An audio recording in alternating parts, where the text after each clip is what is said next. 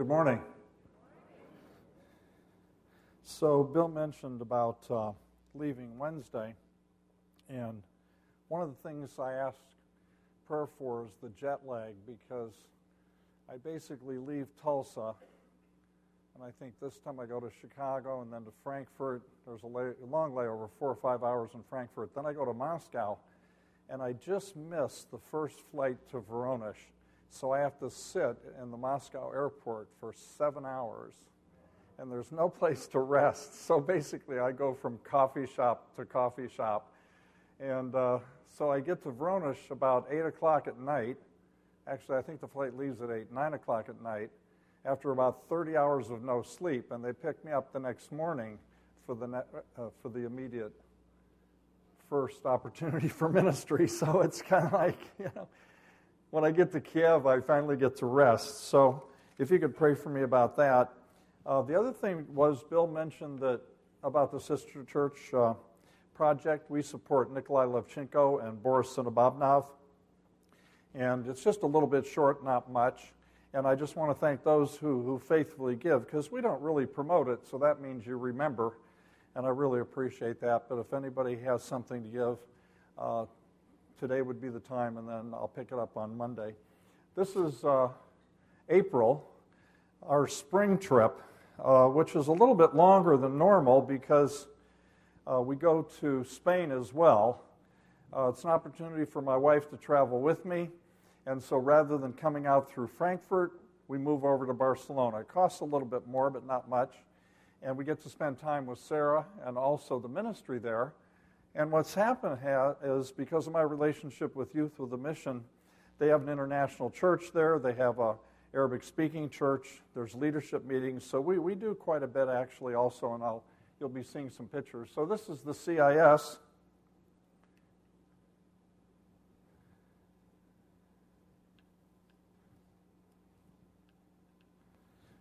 Isn't that the way it always is? Ah, there it is. All right.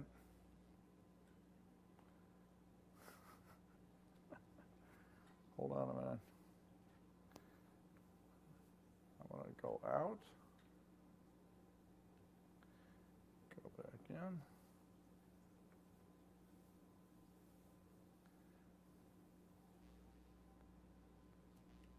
Okay. So we have the CIS, and you have Russia. And again, I was thinking again, 1/10 of the landmass, but I was thinking about really how unreached it is. And the dynamic is that those that have, quote, religion are born Orthodox. Most of them don't go to church except on holidays, and there's a number of different Orthodox holidays, not just Christmas and Easter. But it's basically a tradition. And this is really untapped. If you think, most of the activity is on the western portion of the country, goes all the way over to Korea, Vladivostok. It's just a huge country. This is Voronezh Oblast, where we're working.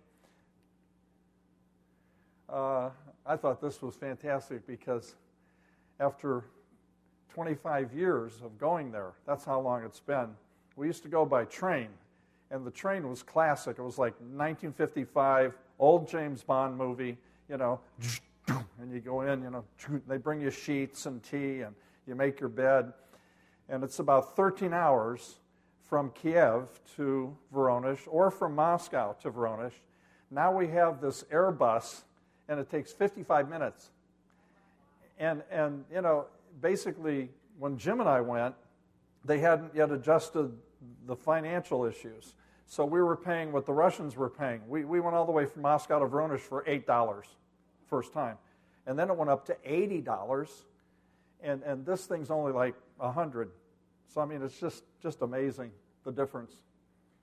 So, again, 25, 30 hours no sleep, and Boris Sinobabnov, my host, was in America, so Andrei Bashmakov, one of the other bishops, hosted me.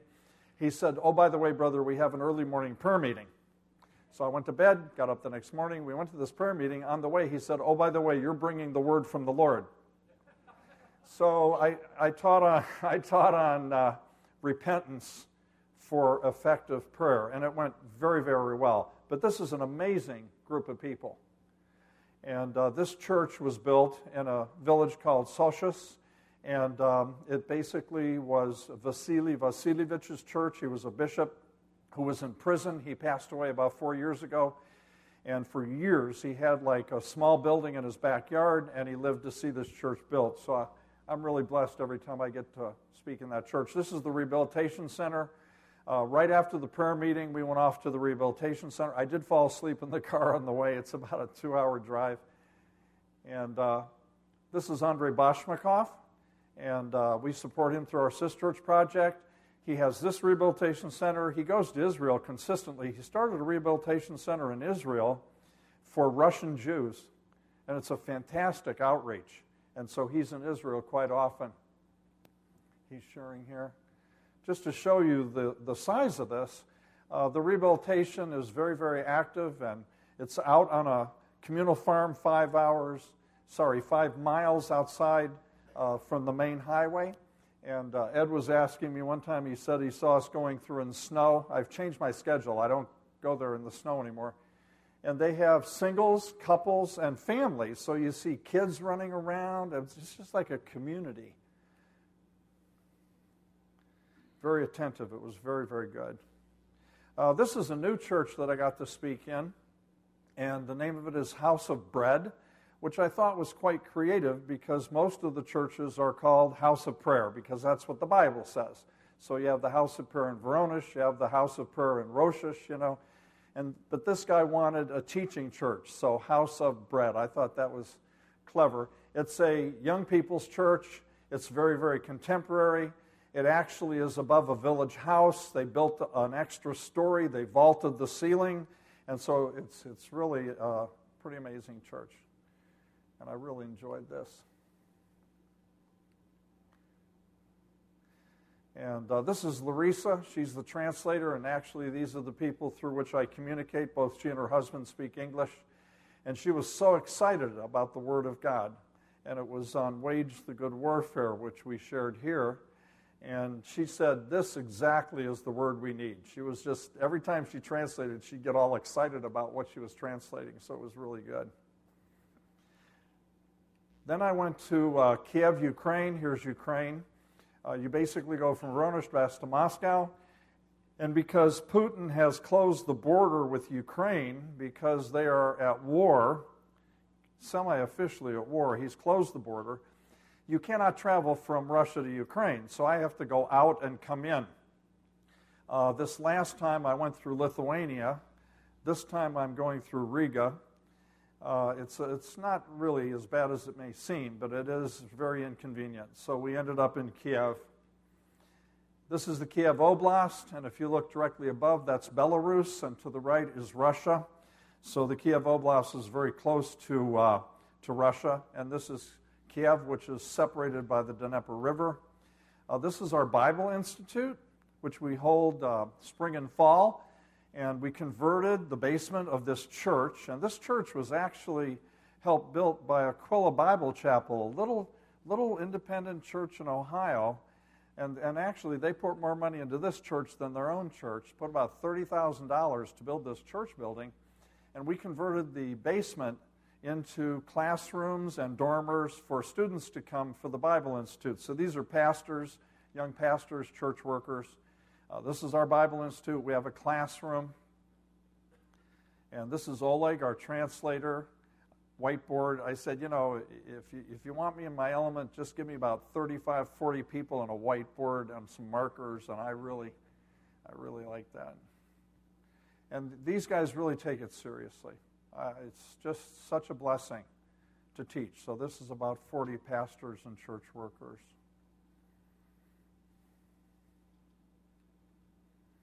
And we have a meal together. This is Friday and Saturday just the morning. It used to be 2 days, but I have to travel usually on Saturday afternoon, so it's all day Friday and Saturday. So that's a lot of teaching. This is our lunch.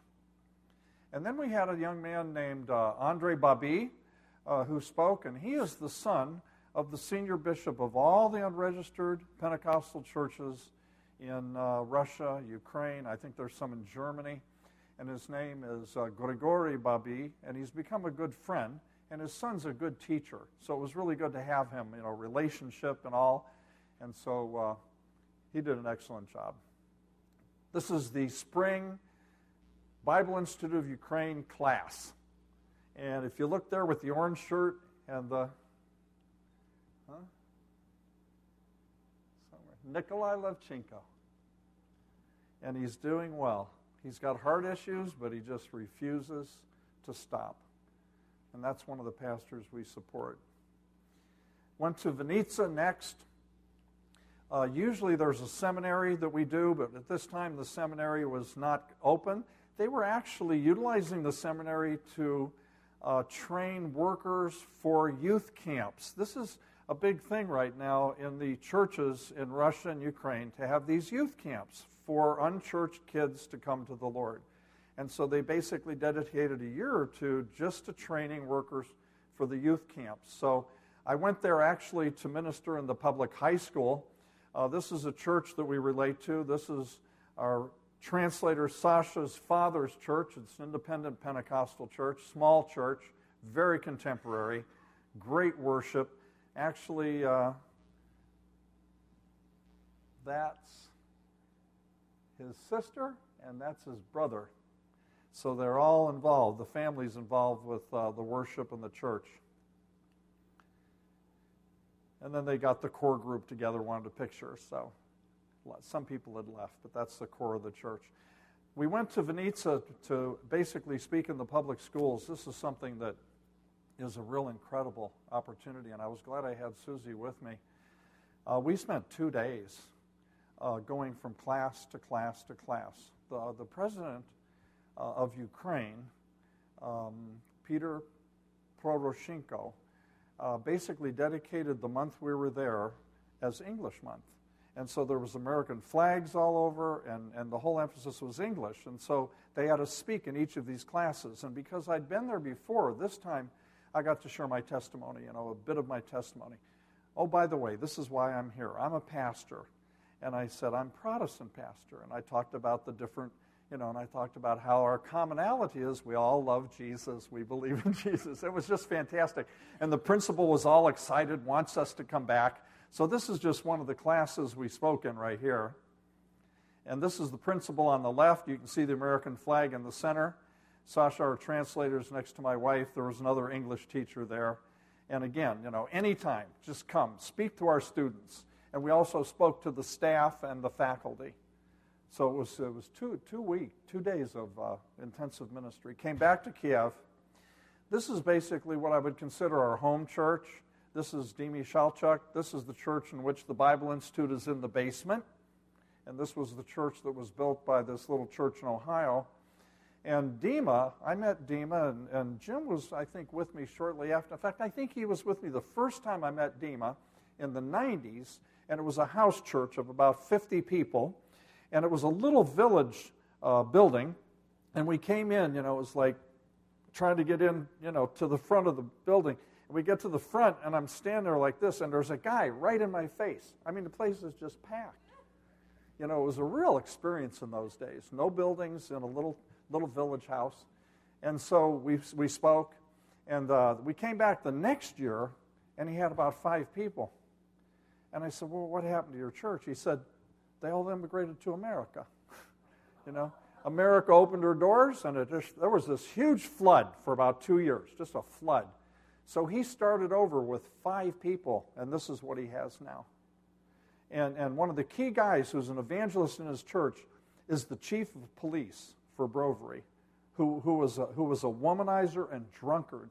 And I was there when he got baptized with the Holy Spirit, and it was just, he was running around speaking in tongues. He couldn't stop. I mean, it was just crazy time. So this is a great church. He told me, he said, dear brother, I can't have you preach this Sunday because we are dedicating the Sunday to ordaining deacons. But because of your position with us, we want you to lay hands on the deacons and pray for them. That is really an esteemed thing. So this is what we did. These are the deacons and their wives, and we're praying over them. There's some prophecy ministry to the couples. From there we went to Spain, And there's my daughter Sarah, and you'll notice she looks nothing like my wife. Looks nothing like my wife. And I think that's a palace in the back. We're kind of up. It's a hotel, and there's a palace. It's a real pretty area in Barcelona. And this is El Local. It's a YWAM International Church, Spanish-speaking, so I had to have translation. Very good church, very upbeat, contemporary worship. And we had a really good time. This is Puente, and I think Sarah might have showed some of this that night, but this is Sarah doing crafts and teaching from the parables of Jesus with these young kids. Just the interaction's fantastic.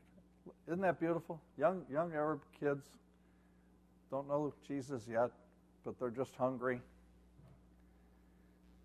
This is Puente, which is the church which came out of this outreach. It's the Arabic-speaking church. This is Hani, who is an Egyptian Christian who is my translator. Hani and Mona actually partnered with Mary and Terry Ligon in Cairo in the house church movement. They were really good friends of theirs. We didn't find this out until afterwards. And the church itself used to be that pillar. I think I showed you a picture. There was a wall, and there was about 30 people. And it grew so much, they rented the apartment next to it. It's more like a storefront next to it, and broke out the wall and moved it. So that's how much this church, in 1 year, how much this church has grown. And they do have some Syrian refugees there also.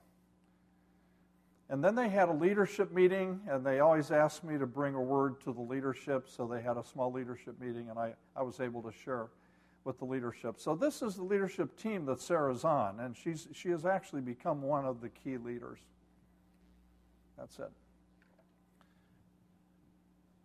So that's basically the spring trip. In the fall, we don't do Spain, but do pray for me about this upcoming trip. Actually, I'm real encouraged about it. I was able to get a missionary, Assembly of God missionary, who was actually the president of the Assembly of God Seminary in Kiev, who has retired, has agreed to meet me in Kiev and teach in our institute. So we've got some pretty good people that are starting to plug in, so I don't have to do everything. I'm going to share with you just a very short word. It's an exhortation, and it came out of a devotional that I gave at a regional pastors meeting in Voronezh. Sunday, I usually preach in 3 churches. Monday morning, they have a regional meeting. I say regional. Voronezh is a big city, so there's churches around the city, and on the outskirts, they all come together. Most of it's discussion about issues, but they spend time in prayer.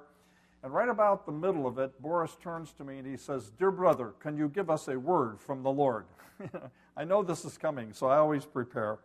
And I had prayed about it, and I told him, I said, a lot of times it has to do with a word for leadership, some kind of exhortation, or even a word of encouragement. But this time it really had to do with something God was doing in me personally. And I told him that. I said, Boris, I said, this is a word that God is dealing with me personally. And the word was obedience. Obedience. Lordship. Obedience. We know that in Scripture, and we know according to our Christian faith, that the first sin was an act of disobedience to God. We know that restoration came through one man's obedience. Romans chapter 5, verse 19. Restoration came through one man's obedience. For as by one man's disobedience many were made sinners, so also by one man's obedience many will be made righteous.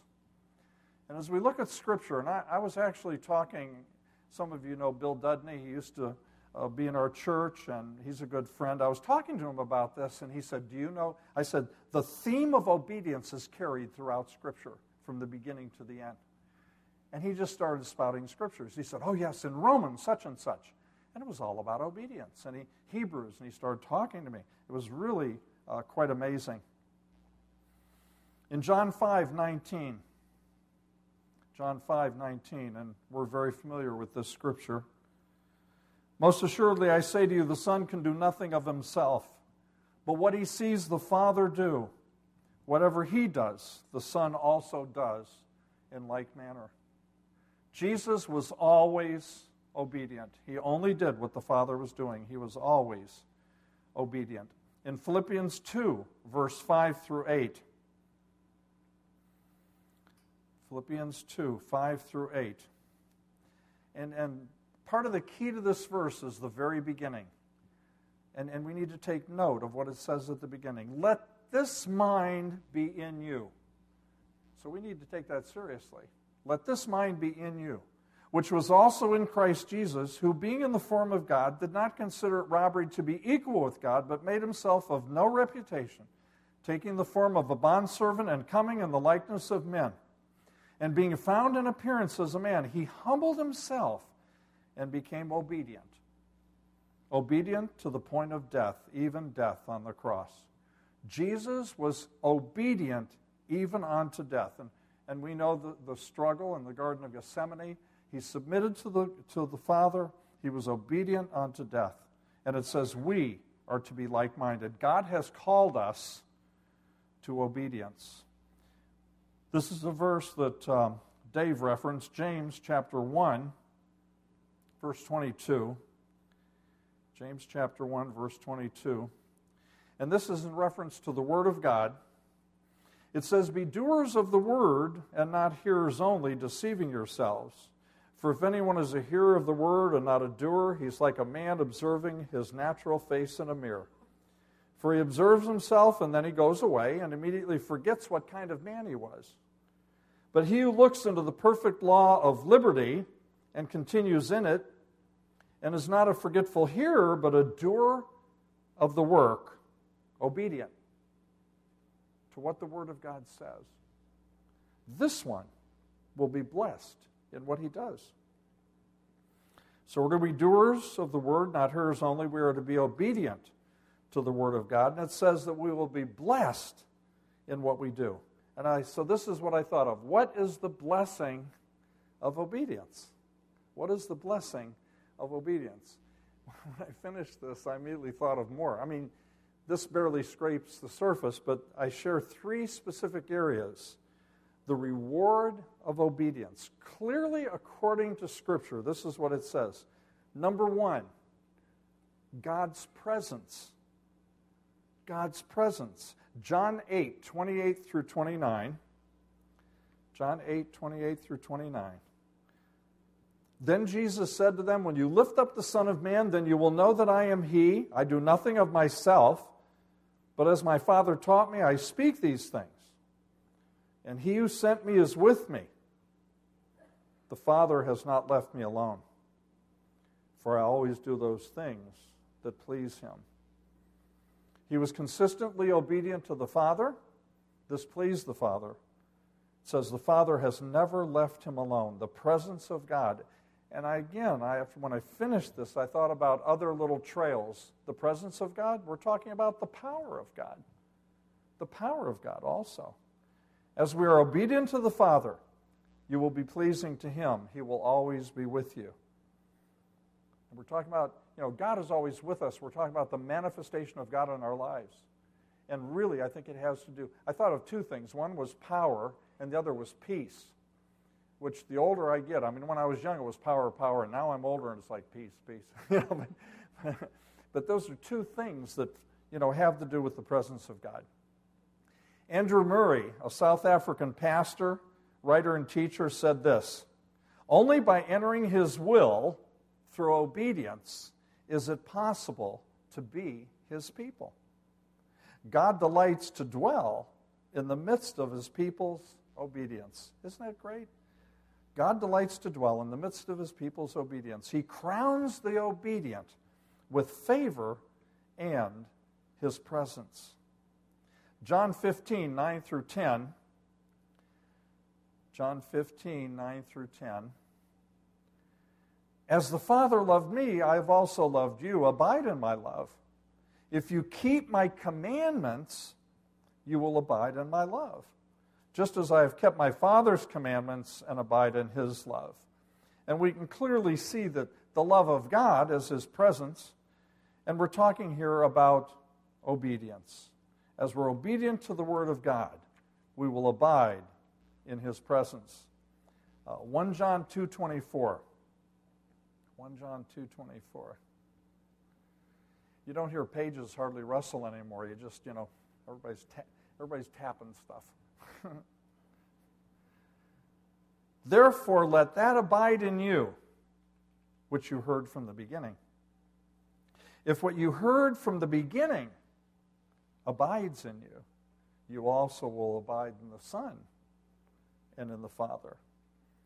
If you are abiding in the teachings of the Lord, if you are obedient to the Word of God and the teachings of the Lord, you will abide in His presence. The first reward for obedience is the presence of God. Number 2, cleansing and sanctification. This is really rich. Cleansing and sanctification. 1 Peter 1:22. 1 Peter 1:22. Since you have purified your souls in obeying the truth through the Spirit, in sincere love of the brethren, love one another fervently with a pure heart. We purify our souls by obeying the truth, the Word of God, through the Spirit. We are purified.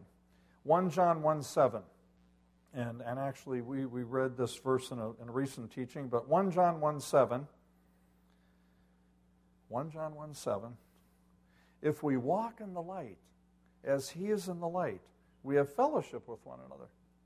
And the blood of Jesus Christ, His Son, cleanses us from all sin. And we talked about how when you receive the Lord, you're cleansed of your sins. But because we live in a dark world, and although we are no longer sinners, we still sin, we consistently need a fresh application of the blood of Jesus. And in these scriptures, it shows 2 ways you receive a fresh application of the blood of Jesus. 1, you walk in the light. Obedience. Through obedience and walking in the light, you receive the washing of the blood of Jesus. The other one that's referenced is that if you step out into sin, you repent, you confess and repent, and God restores you and washes you in the blood of Jesus. Through obedience and repentance, we are washed in the blood of Jesus. Obeying the truth. What is that light? We've heard this and we know, but I just want to affirm it, and I won't read the whole thing. 2 Peter 1:19 through 21 talks about the prophetic word confirmed, talks about it as a light that shines in a dark place. It then specifically says that this prophetic word confirmed is prophecy of Scripture. It talks about how the Scriptures are prophecy and that they are interpreted by the Holy Spirit because it was written by the Holy Spirit. So the key thing is, Scripture is prophecy, and it's a light that shines in a dark place. Psalm 119:105 says, your word is a lamp to my feet and a light to my path. So the light that it's talking about, that we're to walk in, is the Scriptures. And I really feel it has to do with the Scriptures. I cannot be accountable for everything that's in here. I can only be accountable for that which I've received, which I need to constantly be receiving more. I was in a meeting one time. I used to travel with Tom Moan, who was a teacher here in Tulsa, and we were in a meeting in McAllister at an Episcopal priest's home. It was real interesting. And the wife of this Episcopal priest was struggling with some issues, and she said she was struggling with some issues of Scripture, and she shared that with him. And Tom immediately opened his Bible, and he said, well, let me share something with you. And she said, no more light. I have so much already, I can't hardly be accountable for what I have.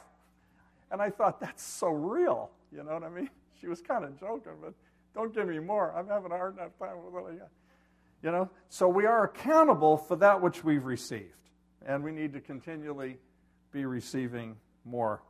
Martin Luther, the great Protestant reformer, said this: when we're faced with disasters, when we're overwhelmed by darkness, when things seem so dark that we doubt that we are pleasing to God, then we should learn to reach for the Bible. We should recognize that we live in a dark world. The only reason we can see it all is that the light of God's Word shines brightly. As we are obedient to the Word of God, we are cleansed and sanctified. The second reward of obedience is cleansing and sanctification. Number 3, the last one, and again, not totally complete, but specific. Number 3, eternal salvation. Eternal salvation is a reward of our obedience. What does the Scripture say? Hebrews 5, this says verse 8. I'll have to double check. That looks like a jump, but it's in Hebrews 5. Though he was the Son, speaking of Jesus, yet he learned obedience by the things which he suffered. And having been perfected, he became the author of eternal salvation to all who obey him. I don't want to get into a theological debate about faith and works. I read some good things by Luther. He actually came to a pretty good balance as far as how that manifested and worked out. But all I know is the Scripture is clear here. It says he became the author of eternal salvation to all who obey him. Philippians chapter 2, verse 12, I think this will explain it. Philippians chapter 2, verse 12 and 13. Therefore, my beloved, as you've always obeyed, in my presence only, but now much more in my absence, work out your salvation with fear and trembling. He says, you work out your salvation in fear and trembling through obedience. And then it says, for it is God who works in you both to will and to do for his good pleasure. So we work out what God has put in. Salvation, a free gift, but we work that out in our lives through obedience. We work it out. We talked about the fruits of the Spirit and how when the Holy Spirit comes in us, he brings all the fruits of the Spirit. So our life consists of working out the fruits of the Spirit. And people say, don't ask for patience because he'll just stick in a long line and you'll have to manifest patience. Because patience is in there, but they're all like that. Gentleness, he'll give you somebody that you've got to manifest gentleness, And so it's there and you have to work it out. This is the aspect here we're talking about. But what's really good for me is the last sentence. It is God who works in you both to will and to do for his good pleasure. So it's my responsibility to submit to that and be obedient, but it's God who does it. I can't do it. I can't manifest love for that person. I can't manifest patience. I'm not a patient person. It was because of my dad. It's my dad's fault. He wasn't a patient. We got into this thing one time. I got into this about victimization, You know a good way to never have to change? Just blame it on somebody else. It was my dad. It's because of my dad, You have to understand. But what it's saying here is that God never asks you or requires anything of you that he doesn't give you the power to accomplish. He's there in you wanting to do it. You just need to cooperate and be obedient. I remember the Lord spoke to me, and I got into situations where I was just so weak and so empty. And I'd get into situations where, I was required to respond to different situations, to teach or whatever. And the Lord finally spoke to me clearly, and this is the best word. He said, I will always give you what you need when you need it. But I had to get up first, I had to open the Bible and start, and then everything came in, and God gives you what you need. He will never require anything of you he doesn't give you the power to accomplish. So when he says you're going to work out your salvation with fear and trembling through obedience, it's because he enables you to do it, and he gives you the power to do it, and he gives you the will to do it. He changes you so you desire to do it. Think about it. We desire to be obedient. And we're more disappointed than God is when we're disobedient. It's like, I can't believe it. And God's going, it's okay. Well, I said, no, I just can't. You're arguing with God. He's trying to forgive you and love on you. And no, I don't deserve that. We struggle. But that's the reality. The third reward for obedience, according to Scripture, is eternal salvation. So the reward for obedience is, number one, God's presence. And I would say with that comes peace and power. Number two, cleansing and sanctification. And number three, eternal salvation. I've shared with you before, I had the honor, and it was just a God-given thing to meet Mother Teresa in Calcutta. I was traveling with YWAM teaching, and we went into the city. We went over to the Sisters of Charity and knocked on the door and said, "We'd like to see Mother Teresa." And they said, "Oh, little sister, you know how they are." They go, "Oh, come back in 1 hour and she will see you." So we went off and looked at this old Anglican church, came back. They ushered us in. We sat down, and there was about 6 people. My friend, the YWAM leader, and myself, 2 girls, a couple of Indian nationals were sitting there, and she came out, and she's talking. She said, "Any questions?" And we're talking. And she turns to the 2 girls, and the 2 girls were Americans, and they had these tan, they looked like California girls. You know, they were blonde with tans, and you know, and they had beads and all this stuff. And she goes, "Oh, why are you here?" "Oh, we are sitting under the teaching of Sadhu somebody, you know." And then they said, "Oh, but we are Christians also." And they had all these beads, and they dig down inside and they pull out rosaries. They had rosaries in there. We are Catholic. And she looks at them. I'll never forget this. She looks at them, and she goes, "Is Jesus not enough?" You know, like looking at the adulterous woman, you know. "Is your husband not enough?" I mean, it was really, I thought, this lady can be cold. And then she turned her head. I'll never forget. She turned her head, and she put her eyes on a spot just over my right shoulder, like she was staring at the wall, and she prophesied. I'll never forget this. She said, "Absolute devotion to Jesus is what is required." I'm sitting there going, "Oh my God." And then she goes, and then she realized what she'd done, and she goes, "Oh, I need to leave." You know? Absolute devotion to Jesus is what is required. What does that mean? Obedience. It's obedience. Absolute devotion to Jesus. If you're a Christian, absolute devotion to Jesus is what is required. You need to meditate on that.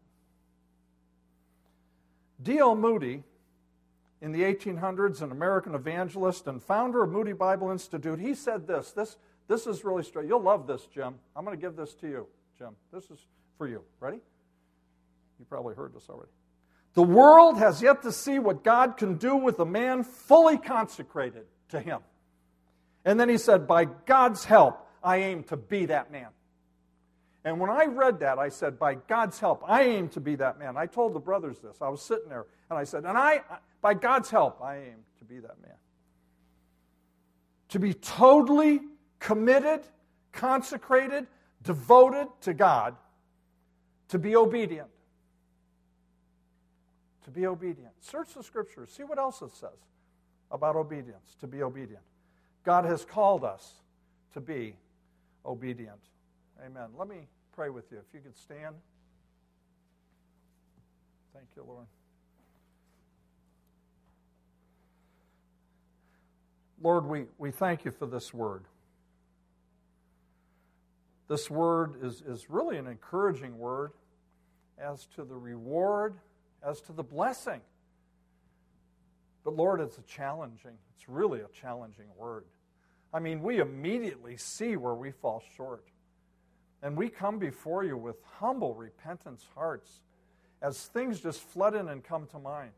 In areas where we have not been obedient. Some of them are just little simple things that you've required of us. Others are bigger things that we have wrestled with you, and we just will not give that up. And God, we need to turn into you and receive that grace and that presence of God that enables us through you to be obedient, to give it up. And I believe God's speaking to individuals about something very specific. It might be something as simple as a bad habit. It might be sin. I'm thinking myself, about discipline. What is the highest? What is the best? Where are your priorities? So God, we just turn to you and we ask your forgiveness. Just transact business with God. We ask for your forgiveness.